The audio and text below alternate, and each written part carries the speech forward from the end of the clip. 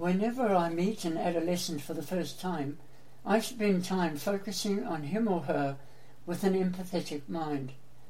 I want to do my level best to walk in his or her shoes and gain some understanding of the space that young person is in. By asking plenty of open-ended questions and listening with empathy, volunteer adult mentors create a safe and secure environment that is conducive to collaborative problem solving. Mentors will encourage information to surface.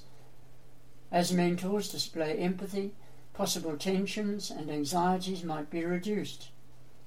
Adolescent mentees will also feel more comfortable about releasing and expressing emotions, whilst trust and respect between the mentor and mentee will be built.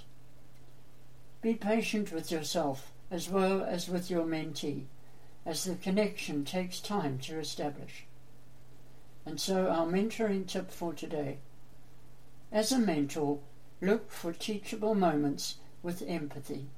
Until next time, have a great day and remember to maximize every mentoring minute.